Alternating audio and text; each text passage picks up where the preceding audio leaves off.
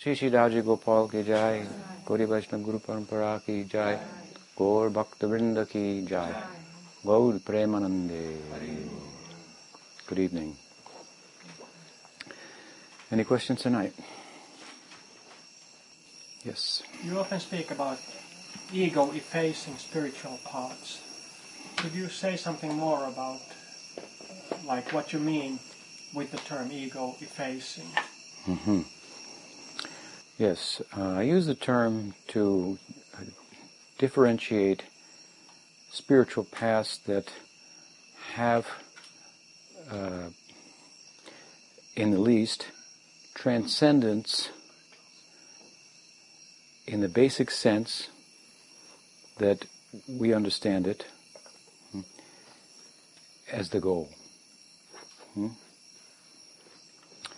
As opposed to many religious ideologies or spiritual outlooks that do not have transcendence as we basically understand it in mind as a goal. So when I say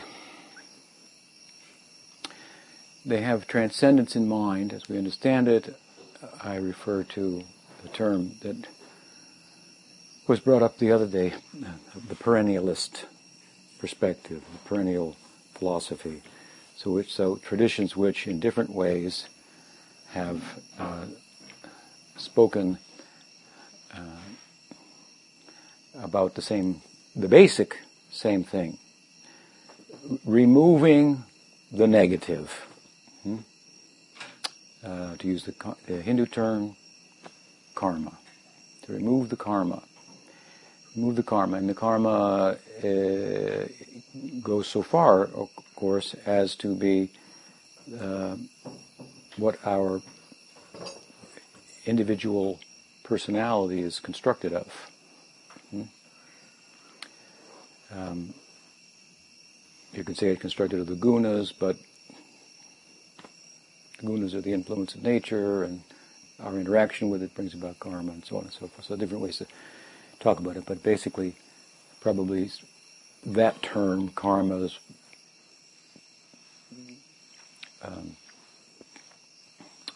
a good one to use. But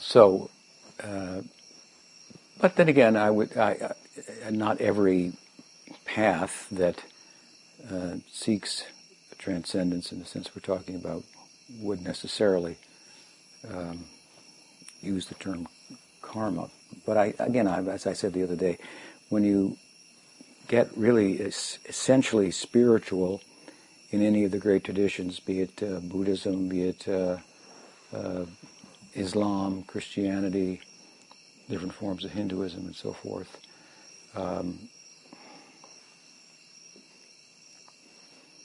it starts to look closer to more like Hinduism. Starts to embrace some of those ideas, starts to be open to it, in the very least, reincarnation. For example, even in Christianity, there was, prior to the Council of Nicaea or something like that, that determined what the orthodox position in Christianity was. There were a number of different currents following the Christ that were Origen, I think was his name, was one of the prominent ones, who understood Christianity, reincarnation, to be part of the doctrine of the church and so forth. So, at any rate, so transcendence in the negative sense, which is positive, removing the negative. Of course, we have a nice verse from Bhagavatam. What is that verse?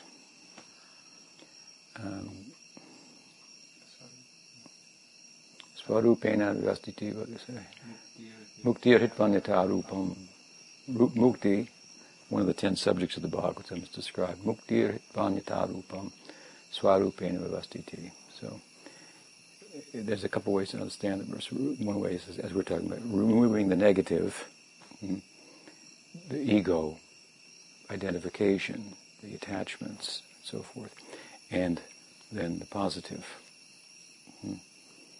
attainment of a transcendental identity, personality, form, and so forth. Another way to understand the verse is it talks about two types of liberation: formless and with form and without form. So, to use a very Gaudiya term, Brahmasayuja. Brahmasayuja, that's the term we use, yeah. Brahmasayuja, as opposed to some form of bhakti rasa.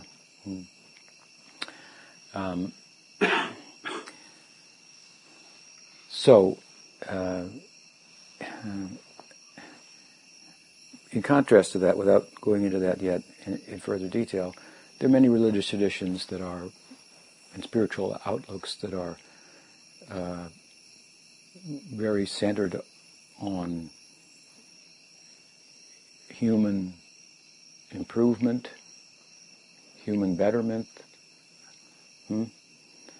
and don't seem to have a sense that the deconstruction of the human sense of self is essential to being all that there is to being human. In other words, if you come from animal life, as we think of it, to human life, well, you have the greater opportunity for self-reflection and systematic pursuit of a spiritual ideal.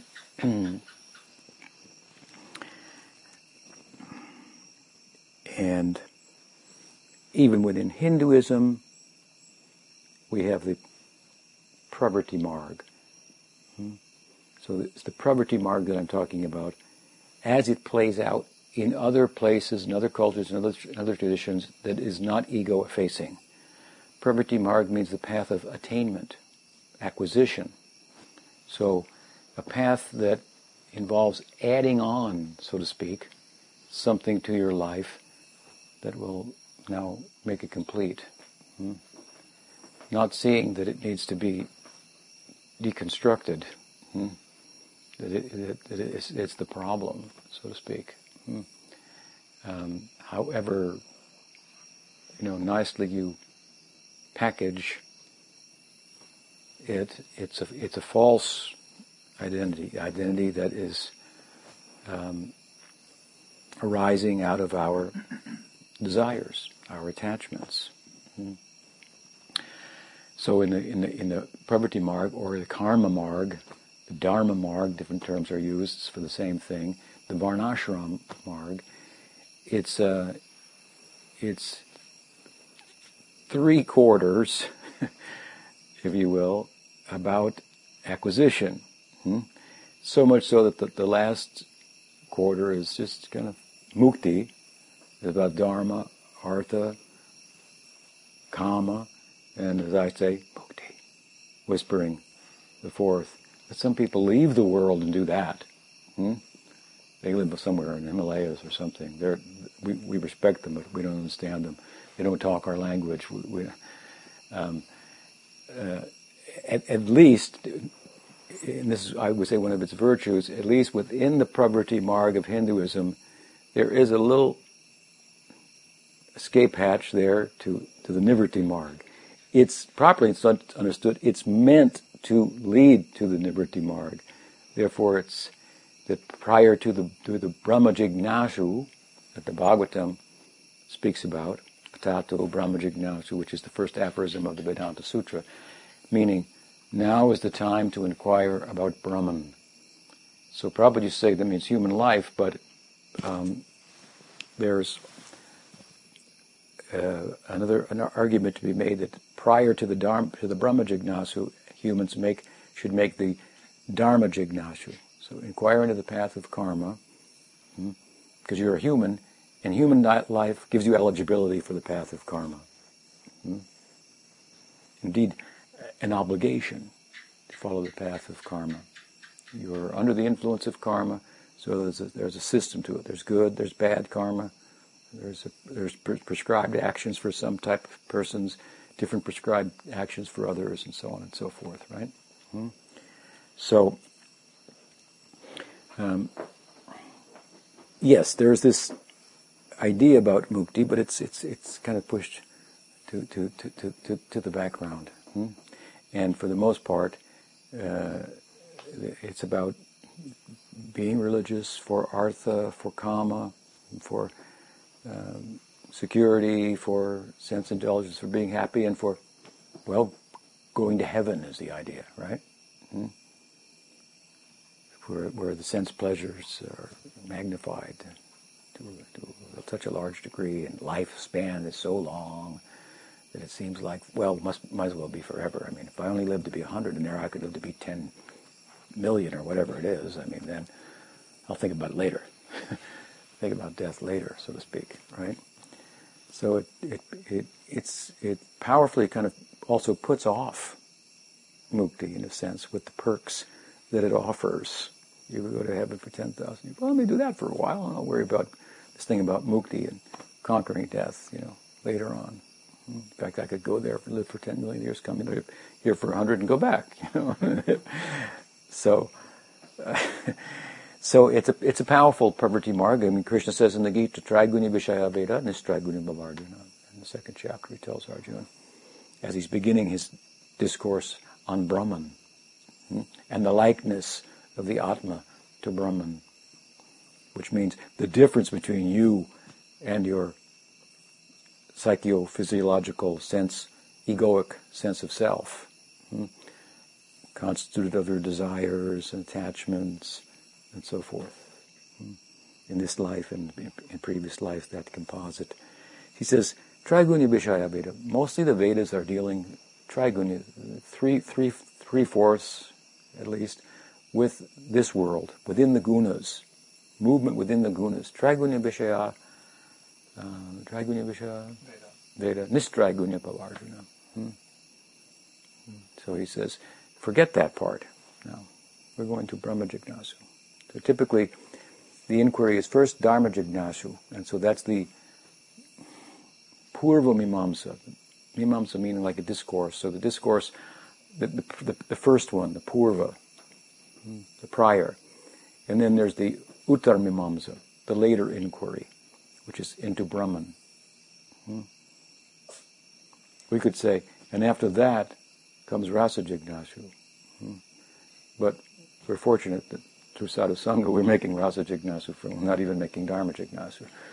But if we make that inquiry and come within the generous path of Prema Dharma, then we should look not so much that where is my Swarup and my Rasa, why isn't it manifesting, but am I becoming religious?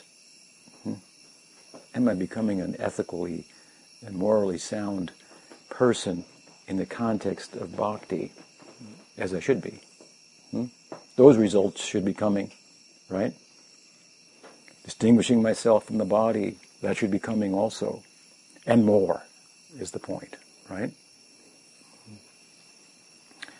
So as I was saying the other day, the Gita takes us, from karma or dharma, same thing, to niskam karma, to gyan, to yoga, to bhakti.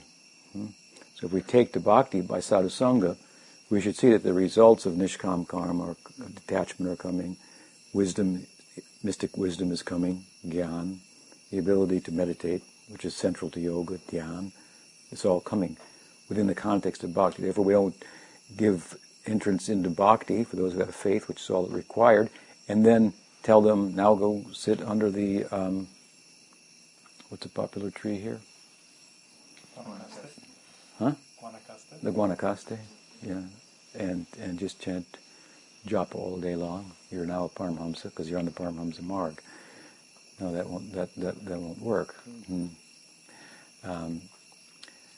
So there's eligibility to tread the path, and then within that there's eligibility on different levels to embrace the practices of the path as we progress. So you have the pravritti marg, and as I say, even in Hinduism. But then you have the same, it's a universal principle, the same idea. We can't get lost in the terms. What do they mean? So it's religion for material improvement, material security, artha, sense indulgence, happiness, pleasuring of oneself, and oneself being the senses and mind and so forth, kama, through dharma, right? Being religious, following the system. So there are many manifestations of this idea of religion. The karma idea, the dharma idea, the pravritti marg, that by acquisition, the United States, there are many, many people in the Christian tradition who think that we're the wealthiest country in the world, and therefore we must have the right religion. Obviously, we're not poor, so we obviously have the best religion. And we can sell it by offering a chicken in every pot in South India and convert everybody. So this is just another example. And it gets worse, of course. If it gets really good, the pravritti marg, well thought out and seriously religious, dharmic, then you're going to be so dharmic that even if the dharmic adherence is at the cost of your security and at the cost of your sense pleasure, you'll do it anyway. Right? Like Ram. He was to inherit the kingdom, but to be dharmic, he allowed himself to be, what's it called? Banned. Ostracized. At a loss, right? So he was so dharmic. So if you become really dharmic, then you start to, you've really inquired, you start to become qualified to inquire about Brahman. Because now you're really, really being a human being, which is to be more than an animal, which can only pursue sense indulgence, protection of itself, to do what's right in the larger scheme of things is not within their scope. Therefore, dharma jignasu is not for the less complex forms of life.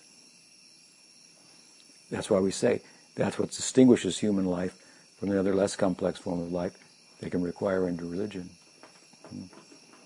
or the more of life, right? Or the sense they can inquire, so what's the right thing to do, as if there is a right thing to do. There is a right, there is a wrong. This moral sensibility comes with human consciousness. And so then there's the text, the revealed text to help us in this regard and so forth, from different cultures. So, in a sense, this religious inquiry, otherwise, what's the difference between us and animals if it's just use your intelligence to pursue better ways for sense indulgence and to protect yourself. So the religious inquiry really distinguishes us. And then if we make that inquiry seriously and become a human in the full sense of the term, which is very righteous. I give Ram as an example, Yudhisthira as an example. It's like shocking how righteous they were, how much they would adhere to the religious principle. Again, even at the cost of their own well-being, it would seem. There's something more, important than that. Then what's happening is that they're becoming, in the context of their humanity, in the gradual scheme of things, from the Hindu perspective, qualified to inquire into Brahman. Look at how dharmic Arjuna was. It's no joke. We dismiss his arguments in the first chapter, as Krishna does in the second chapter in a sweeping way, and ridicules him and calls him a fool. You think you're a pundit, but speaking learned words, but you're actually, what does he say? You lament for what is not worth lamenting. Yeah, what's the Sanskrit? Asochan. Sochanam asochanam pragnavadam sabhasi. Gatasam agatasam cha nanda sochanti pandita. What kind of pundit are you? You're a fool, he's saying. He's criticizing him. But that doesn't mean that his arguments weren't good from the point of view of Dharma. Krishna does, after giving his discourse on Atma and Brahman in the second chapter, and before launching into a discourse on yoga, the means to realize that insoluble, unkillable, eternal self that you are, that's beyond the right and wrong of the small g moral consideration. Before he does that, for a few verses, he does address the arguments of Arjuna from the point of view of Dharma. Gives a few, Dharma could be looked at like this, could be looked at that, and necessarily what you said is not necessarily right from the dharmic point of view either, for that matter. But anyway, that's not our main point, is more or less what he says, yoga. But Arjuna is quoting from Artha Shastra, Dharma Shastra, this Shastra, that Shastra, all within the Pravritti Marg, how to conduct oneself properly. He's really a caring person for the community, for humanity. He's compassionate, noble, a very religiously qualified person. And so Krishna concludes he's qualified to inquire about Brahman. In fact, I'll sort of tell him about it even though he hasn't inquired. But that's one of the points that, of course, is to be understood from the first chapter. From there it goes into experiential spiritual life, basically. The only time it reflects back the Gita on Dharma here and there is to dismiss it. Alpa Medasa, they're less intelligent, they want to go to the heaven. They're Brahma Bhuvanala Punahar Vartino Arjuna. Even up to Brahma's planet, everybody comes back again. It's all about, now, Nivritti Marg, ego-effacing, transcendence, so forth. So, this idea, the Pravritti Marg, the Karma Marg, the Dharma Marg of religion, without consideration of moksha and Brahma Jignasu as being the follow-through, or the natural, the fruit of actually being perfectly religious. It's said that Brahma is perfectly religious within the Varnashram system for 100 lifetimes.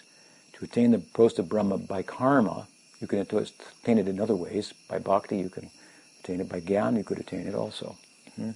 But by karma, 100 lifetimes of perfectly executing the Dharma in the Varnashram system. And so he's really dharmic, that kind of Brahma. And in Brahmalok, his inquiry is about Brahman. And he goes from there, typically, to mukti. So another example. But this is kind of the virtue, if you will, of the Pravritti Marg, or the Karma Marg within Hinduism. But the same principle of the Pravritti Marg or the Karma Marg is manifest in other traditions, in other cultures, in other places of the world, and so forth. And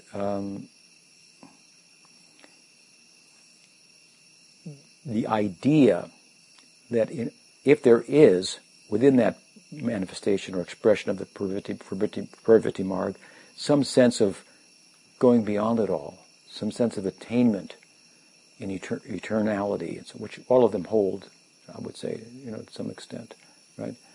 A nirvana, or a heaven, or whatever, eternal life, and so forth. What that constitutes is rather vague.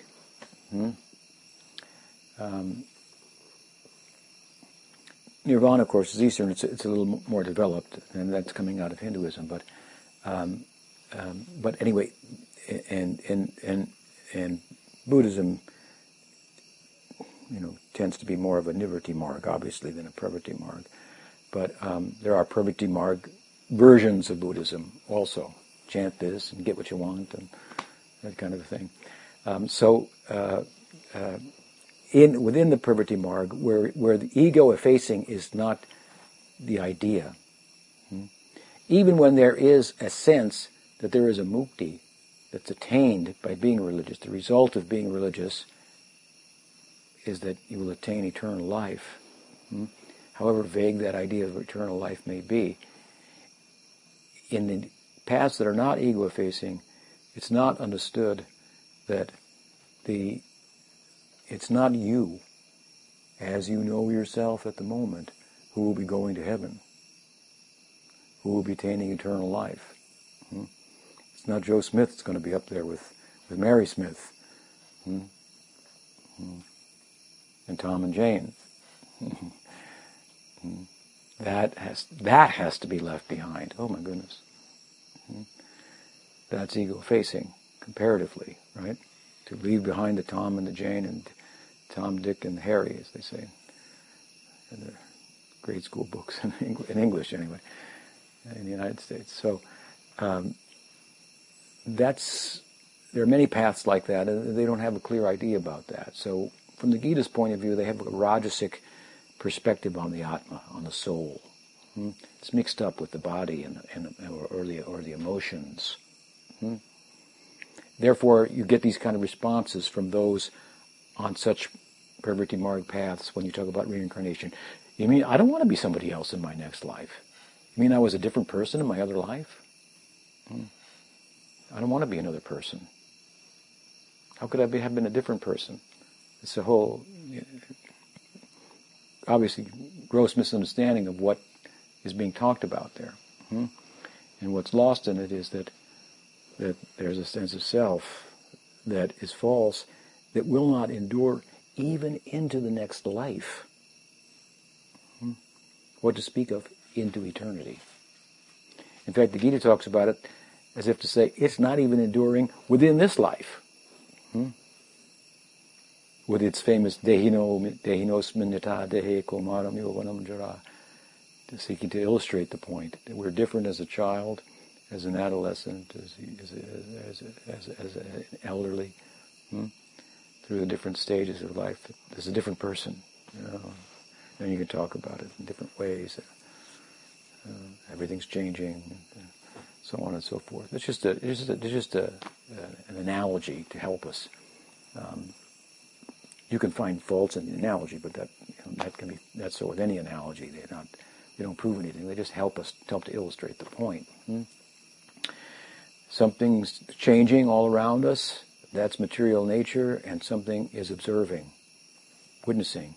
And if he wasn't looking, it wouldn't be happening. Also, so the witness is the observer is making it happen, and doesn't know. Prakritika yamanani gunaikamani sarvasa ahankara vimudatma karta hamiti manite. The ahankara, the ego, the false ego, is doing things under the gunas, and the self falsely thinks that's me doing that. So to unravel that, this is what Schopenhauer called the world not. He was a German philosopher that had acquaintance with and liking for Hinduism and Buddhism and Oriental teachings. He used this term world not really to refer to the ahankar. It's greatly misunderstood by Western philosophers what he was talking about. They explain his world. We were talking about other examples of this, how there are some interesting statements that are very prominent in the world that are often thought to be supportive of a materialistic perspective, but when you look very closely at them, there's reason to believe the person was saying something quite the opposite.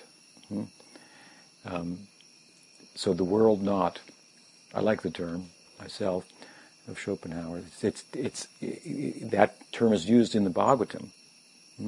What does it say? Nirgrantha api urukrama. The grantha, it means, of course we say the grantha, the book, it also means not. So Sukadeva Goswami, Atmaramas Chimunayo, Nirgrantha api urukrama. He was Atmaram. So he was living in the joy of the self. What is the joy of the self? I'm not this body, and I'm not the thoughts that pass through my head, which are all troublesome. The whole thing's a problem. If I'm this body, I got problems. I've got to eat. Or eat, I got to get up, I got to move, I got to take from somebody else, and so on and so forth. So the bliss, the Rama, the joy of the self is like a huge relief. If we can rest peacefully, sit. Atma Ramas Jamunayo Nirgranta Apirup. So anyway, the word Nirgranta. He was beyond books.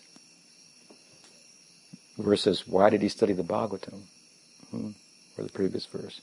He was beyond books. But it also means, Nirgranta, he was beyond the ego. He was Atmarama, he was Nirgranta. He had untied the world knot. The knot that what ties us to the world, this identification with the body-mind complex. So to untie that, that's the...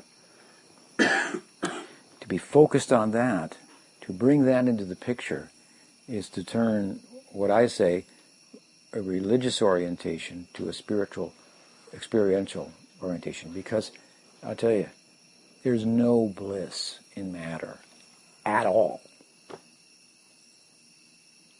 So you will never experience, if you've had some taste of what Krishna consciousness is about, some taste of what the self is. If you've wept, if your hairs have stood on end, or you think they were, maybe that was what it was. Sure was different. You will never experience anything like that by winning the World Cup. This guy, some time ago, maybe a couple of years ago, I heard this interview of this guy. I forget how it came up, but he had won something like the World Series or something, the Super Bowl or some athletic thing, World Cup or something like that. And he was talking how he had worked the whole year for that, and they got it, and in a minute they won, and there was a celebration, and then he said, well, what do we do now? That was his experience. What do we do now?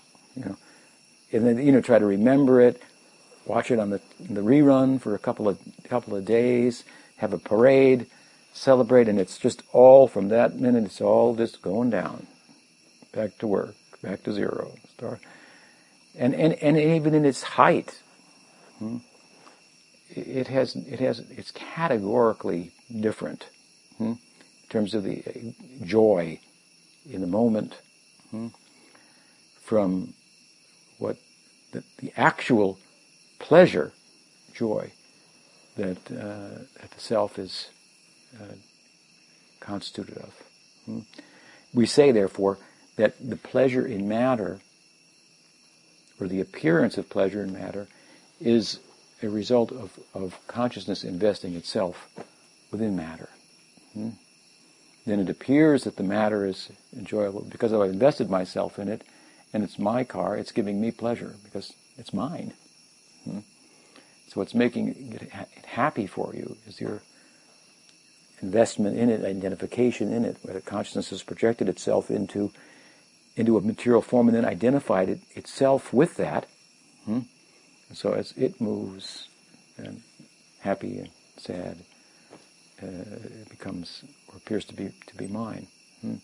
So the bliss of the self, the Atmaram, Atmananda. This is like not to be found in the Pravritti Marg until we come to Brahma Jignasu, until we come to the systematic, in the context of Brahma Jignasu, then there's going to be follow-through with systematic pursuit of the Atma, of Brahman, of Paramatma, of Bhagwan, relative to the tradition and so forth. So, no happiness in the Pravritti Marg. You can say, well, What are you talking about? They're going to heaven for 10 million years, and and they don't have indigestion there. They can eat as much as they like, and they don't get fat, yeah, and it can't if the pleasure of Brahman, as Rupa Goswami says, the Ananda of Brahman,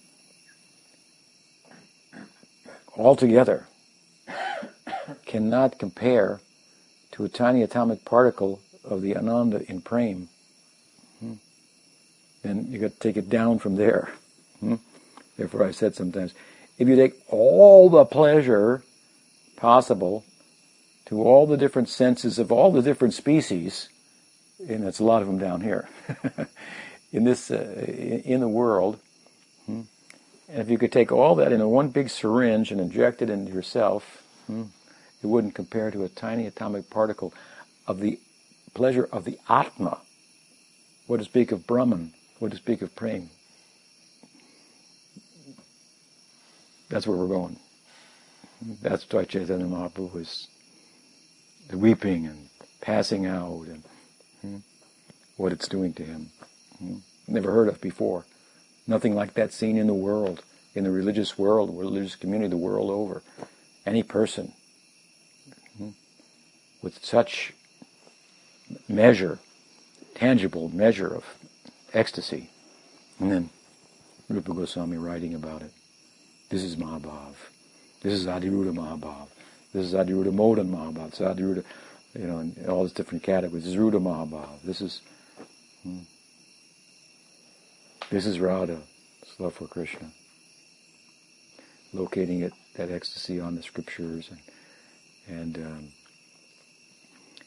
making it accessible.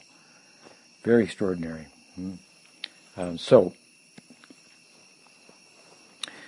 The ego-effacing paths, they're not many.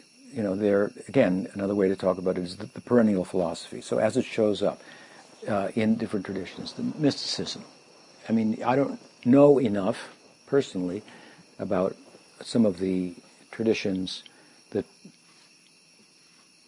outside of mainstream, like Christianity, Islam, you have Mormonism, let's say, a lot of different versions of Christianity.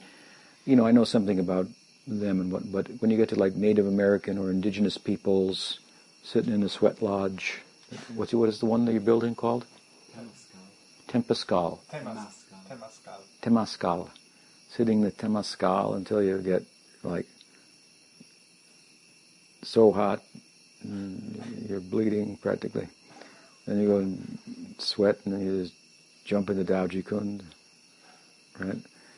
And that certainly does something to your whole physiological system, and then you can get altered states, and you can do tapas and nail yourself to things. People do things like this and get altered states.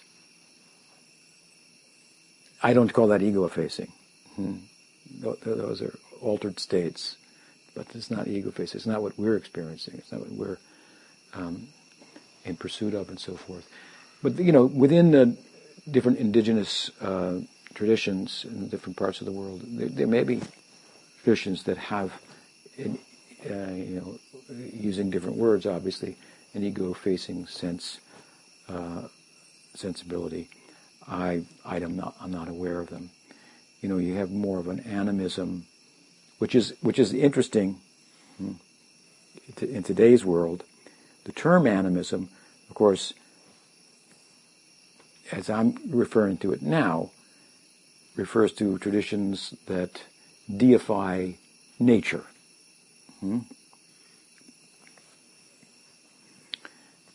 And we also do that. So there is animism within Hinduism, so to speak. We deify nature, but we don't stop there. So they tend to stop there. But the term is interesting today because sometimes it's being used now by persons to argue against mechanism. Mechanism we should do away with that mechanism and now speak of animism. Educated people in the mind-brain argument sector, what is consciousness and so forth, who have kind of come to the conclusion that consciousness is primal, matter is secondary, it arises out of it. I heard a very famous scientist and philosopher say the other day, the sun is conscious. That's my view, he said. Animism, not mechanism. Mechanism meaning that there's just a machine that's just working on its own. I mean, I don't know any machines that work on their own, but they think the whole world's a machine and it's just working very efficiently or whatever. So it was interesting for me to hear him posit that term. I liked it in that sense. But then in terms of indigenous cultures, shamanism and so forth, there's the animating of nature. In other words, giving the trees and rocks and souls and spirits and so on and so forth. That would appear, from what little I know of those different traditions, more of a preoccupation with the subtle matter. But again, I'm not familiar with all those traditions. At any rate, difference between ego-effacing and kind of perpetuating the ego, or putting off the ego death through acquisition and improving one's material, or apparently, this is thought, material position.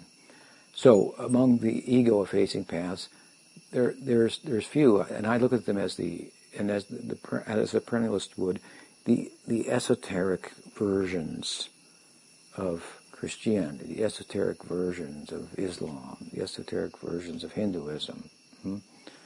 They would include Buddhism in there.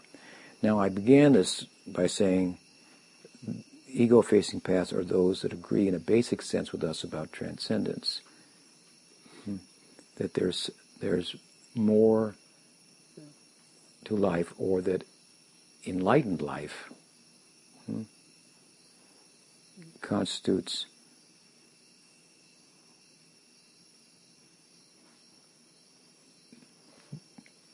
deconstructing the individual sense of self. So Buddhists would agree with this. Most of them are embrace a no-self doctrine, right? And the Advaitins, no self. And we say there's also there's a false self; it should be done away with, and so forth. So we're all talking about the same thing, and that's the ego self. So they're all ego-effacing. They all have an idea that the basic idea that enlightened life, the meaning of life, the purpose of life, the goal of life, is to transcend the ego. Now, that said, of course, I don't think that all of the ego-effacing paths go more than or beyond simply effacing the ego. Because in our tradition, you can efface the ego and become self-realized, and not Marama, but still not enter into Brahman. That means to get a passport, but you need a visa to go to Brahman, to go to Paramatma, to go to Bhagavan. This is our perspective. And of course that's the perspective of the sacred texts, understood from the Bhakti point of view, which is a good argument can be made, which is what they're actually saying. Grace is required. Right? I've told this before, it's worth repeating, that there's a long argument, and very interesting, in Brihad Bhagavatamrita, where Gopakumar is, I think he's gone to Vaikuntha, or somewhere nearby, and there's a debate between different scriptures personified. Certain Upanishads that advocate the oneness between Atma and Brahman, and then the Gopaltapani and Upanishads like this that are advocating bhakti, which would be a development of that idea as we understand it, the former idea. Yes, there's a likeness between ourselves and Brahman, but there's a difference too, right? So it's a good part of the discussion is Gyan or Bhakti, which is more efficacious. And at a certain point, Sanatana Goswami in his commentary gives in and says to the argument, yes, it's true. You can attain self-realization or efface the ego by Gyan. That's true. Without bhakti. I would call it a Socratic sadhana. You could kind of think your way out of thinking, if you were well thought out enough, to the limits of knowing by thinking, and so without bhakti, it's a very fine use of intelligence. You can discriminate between matter and consciousness in the full sense of the term and act accordingly, which is not to act. Right? So it's possible to attain that without bhakti. But then Sanatana goes, but so what? So you came in second. In other words, so you went all the way up except to the last rung of the ladder and never attained transcendence itself. You are a unit of transcendence, that's true, the Atma. But you're not living in the world of consciousness proper. That requires some bhakti. So he caves the whole argument. It crashes down, And the efficacy of bhakti is, of course, extolled, and the bhakti shastras win out. So there may be paths. There are some that are ego-effacing, and we embrace them. But then in the finer look, we say, but there's more to transcendence and actually attaining it in the full sense of the term than simply effacing the ego. But that's a big part of it, right? So, of course, it's complicated in bhakti because in the bhakti tradition of Chaitanya Mahaprabhu, we're effacing the ego in the context of, or the ego identity in the context of giving rise to another identity. Both things are going on simultaneously. We're deconstructing the false ego by having an aspiration, for example, for being a gopa or a gopi, and properly understanding that ideal. So that's a very powerful aspiration, as I've often said, and Krishna says in Bhagavatam, tells the gopis, people approach me for eternal life, they approach me for going to heaven and all kinds of things. They approach me to worship me, but the way you approach me, that's a whole different thing. I'm purchased by that. Mayi bhakti ribhutanam amritatvaya kalpate. So, point being that if you want to become a gopi, and you understood what that means, Krishna says, whoa, come on over here. There's not many people like you. And you like gopis. You like gopas. I'm made out of their love. Their love and me are non-different, are one and different. That's your interest. Everybody wants something else. They want things. They want eternal life. They want to live on the planet of God. But you want this? So it's attractive to Krishna. So it's central to our practice. Of course, we have to have a proper idea of what that means to be a gopa or a gopi, and then what we need to do to go there. But having understood it properly, that's central hub to our sadhana. It's moving around that, right? And of course, we're taking the next step where we have to take. We're not putting on a turban and or a sari, So we've understood it properly. But Point being what? That we're deconstructing the false ego, effacing it, by a positive effort to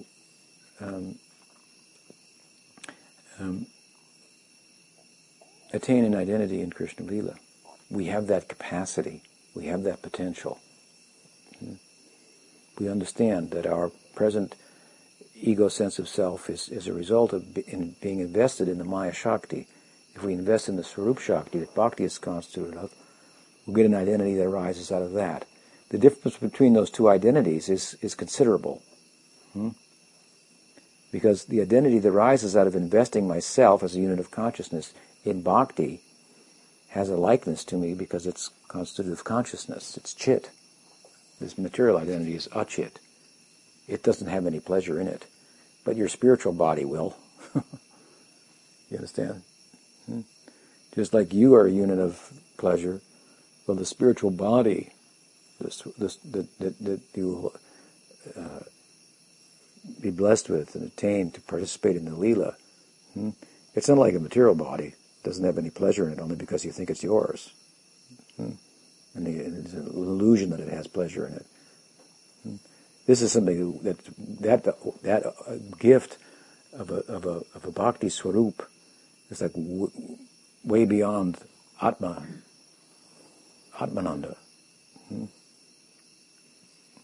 Therefore it's said the ananda.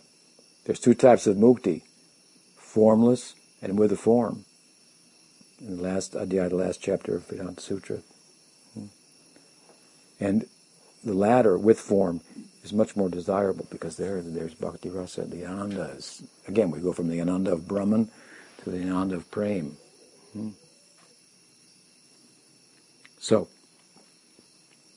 we deconstruct the one identity by constructing, so to speak, another one, by developing attachment for Krishna, for a particular form of Krishna. And then we learn how to worship that form of Krishna. We hear about his abode and so forth. We hear his instructions and take them to heart and so on. And so what's happening is, it's interesting, is of course that the false self is being deconstructed and a real self is being constructed. So it's hard to look and see. Let's say I've been doing that for a yuga or two. And it may take that just to go from one stage to another. Not 3 lives, it might take 3 yugas. That's why it's important to know the philosophy. And you think, well, it's going to take so long, maybe I should give this up, what, and be a materialist? Have no meaning? That doesn't make any sense. So find joy in the practice. And there's a lot to be had there. So, but the point I'm making is, so I meet so-and-so who's been practicing for some lifetimes, been influenced by bhakti, and his self is partly a false ego, and it's partly a real ego.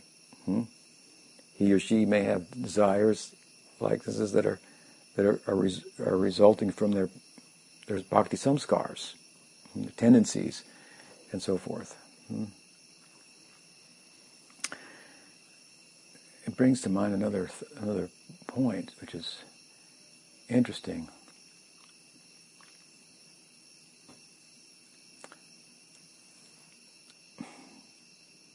We say we have to remove the material samskaras and replace them with bhakti samskaras, and we replace the material samskaras by getting bhakti samskaras.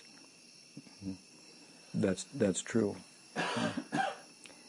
And bhakti samskaras will form our personality, but it's also indirectly possible that material samskaras may also influence it. We tend to not emphasize this point for good reason. But let's say, based on your material samskaras, you like one guru over another guru. And one guru is teaching about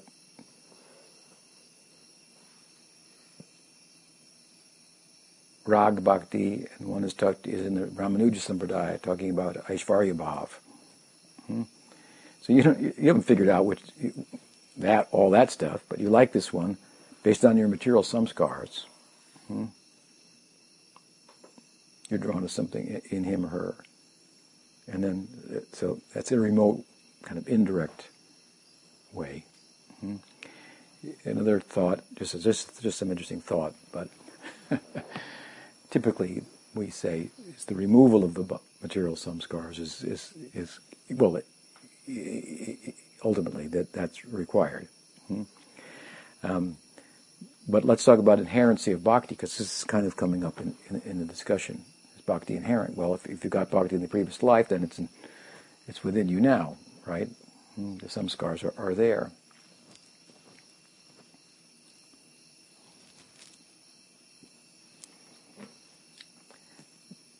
There's never a time when the jiva is somehow not under the influence of material samskars, and I don't think I better go into that. So anyway, ego-effacing is something like that, right? And we do it in bhakti in a very interesting way that's very user-friendly comparatively to other traditions. But, at the same time, there is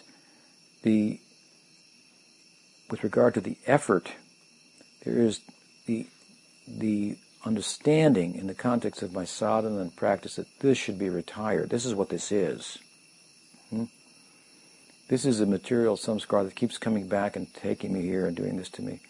And this is what I have to work on. That's why I say we have to focus where we are. I want to become a gopa, and now I'm doing this. That doesn't add up. So why am I doing this? It's almost like somebody else is doing it. At least beginning it'll be like you, but after a while it'll be like somebody else is coming and doing that. Arjuna asks this question in the Gita. He says, why am I compelled to do things even against my own will? Well, what's that all about? And Krishna says, well, that's what lust is. Lust is in the broad sense here, just not necessarily just in a sexual sense, but the lust for things. And it means that how we have been influenced and how we've been moving in the world for lifetimes, for acquisition. So, and of course, it's particular in different persons.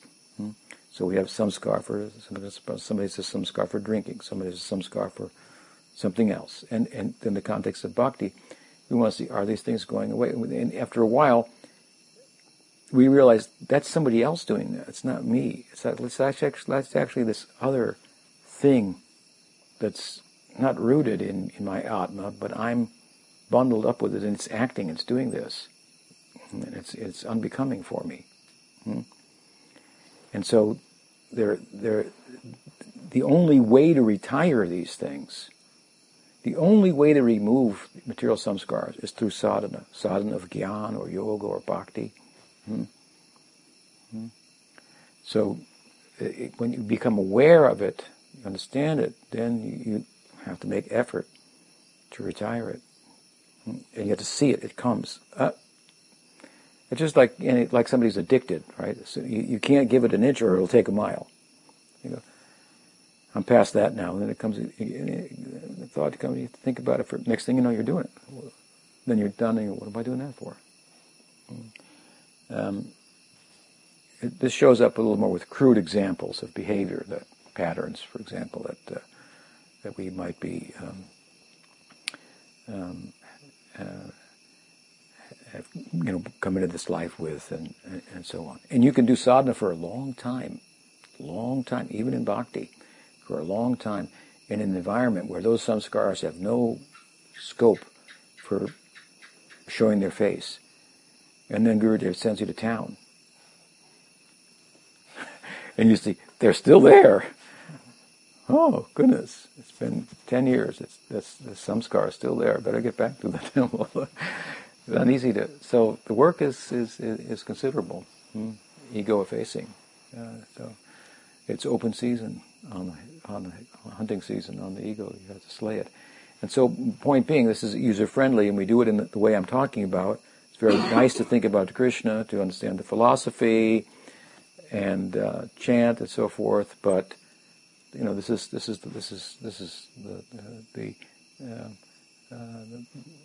part of the work at hand. You have to leave your shoes at the door, as I sometimes say. You can't come in the temple with your shoes on. So you have to see, I can't take these things with me. And after a while, that's one of the advantages of hearing regularly the Bhagavatam, good discourse, and so on and so forth. Because these things come up, and then it's apparent, and then you get some strength from that to make the effort and make a change and incorporate into your life a point that you should and leave behind. So there's some work to do. Before you weep, you got to sweat. You got to perspire. Make effort. And effort to get grace, of course, but make a considerable effort. Does that help? Thank you. The reply was wonderful. The only thing I'm left thinking is that, considering what you said, it seems to me... Is there any hope? That, well, even at the best of days, like getting to the level of being dharmic seems a bit of a challenge in my own life. Yeah, well, you know what to do then. You know what your challenge is. But, it's a challenge. But, stay in the ballpark, so to speak, stay connected. One day you'll hit a home run. Keep coming up the bat, keep swinging, something like that. Anything else? Guru Maharaj, I want to ask a question related to his. You say that you have to give up these things. Well, as these things come, say you're trying to give up something, some bad habit. But it's not favorable to bhakti. Yes. And at what point do we decide, no, I'm trying too hard to hold back, I'm suppressing it? And at what point when does the deciding to just let it go and okay, raise your hands up and say I can't resist and give in, and how long are you going to hold back and chant and... Well, it's hard to give a one answer to that. It's might be different for different persons, and for that matter, with regard to different things. Some things you should let go of right away. But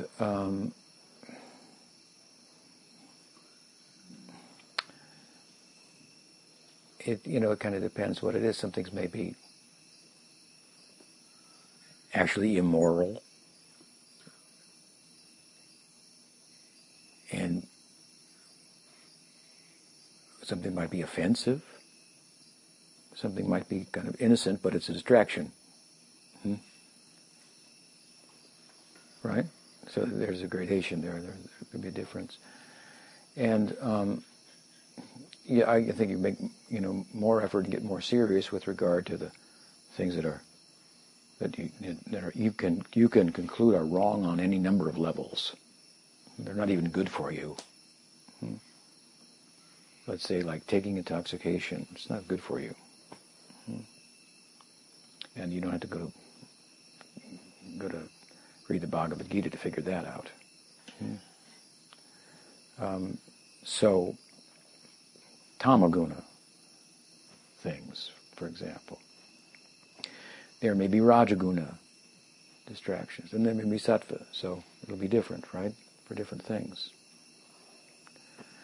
And then with regard to things that are less harmful, let's say, you might. I often say there's a skill to doing sadhana. So one has to see that if I forego this, I'll be thinking about it all the time anyway. So maybe I should, not be artificial and cut myself off from that, because it's not going to compute out into time spent in practice. It's going to, go through the motions, but my mind will be somewhere else. So there may be something to be said for that, and being skillful enough to navigate the course, so to speak. And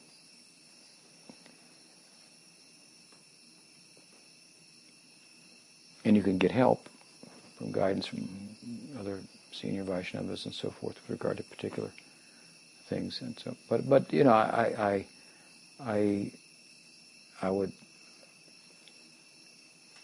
I'd like to conclude on that point with the verse of. I'm often very generous, but the verse of Narada is very inspiring when he says, "Chaktva swadharmam charanam bhujam hare." He says, "Go for it." And even if what if you give everything for the path, and then you out of immaturity you find you've fallen? He said, "Well, you're still better off because you went that far down, and you pick yourself up where you left off eventually." Rather than don't go. There's nothing gained there. So, to put it in another way, nothing risked, nothing gained. If you take a risk for bhakti, nothing's lost. Of course, if you took a risk for bhakti and immaturely positioned yourself in a position that's not good for you as a spiritual leader or something like that, then it can be a problem for others, but that's not an issue that you're dealing with, right? So,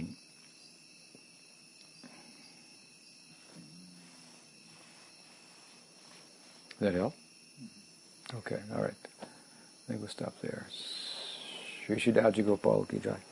Gauri Vaishnav Guru Parampara ki jai. Gaur Bhakti Vrinda ki jai. Gaur Premanande. Guru Maharaj ki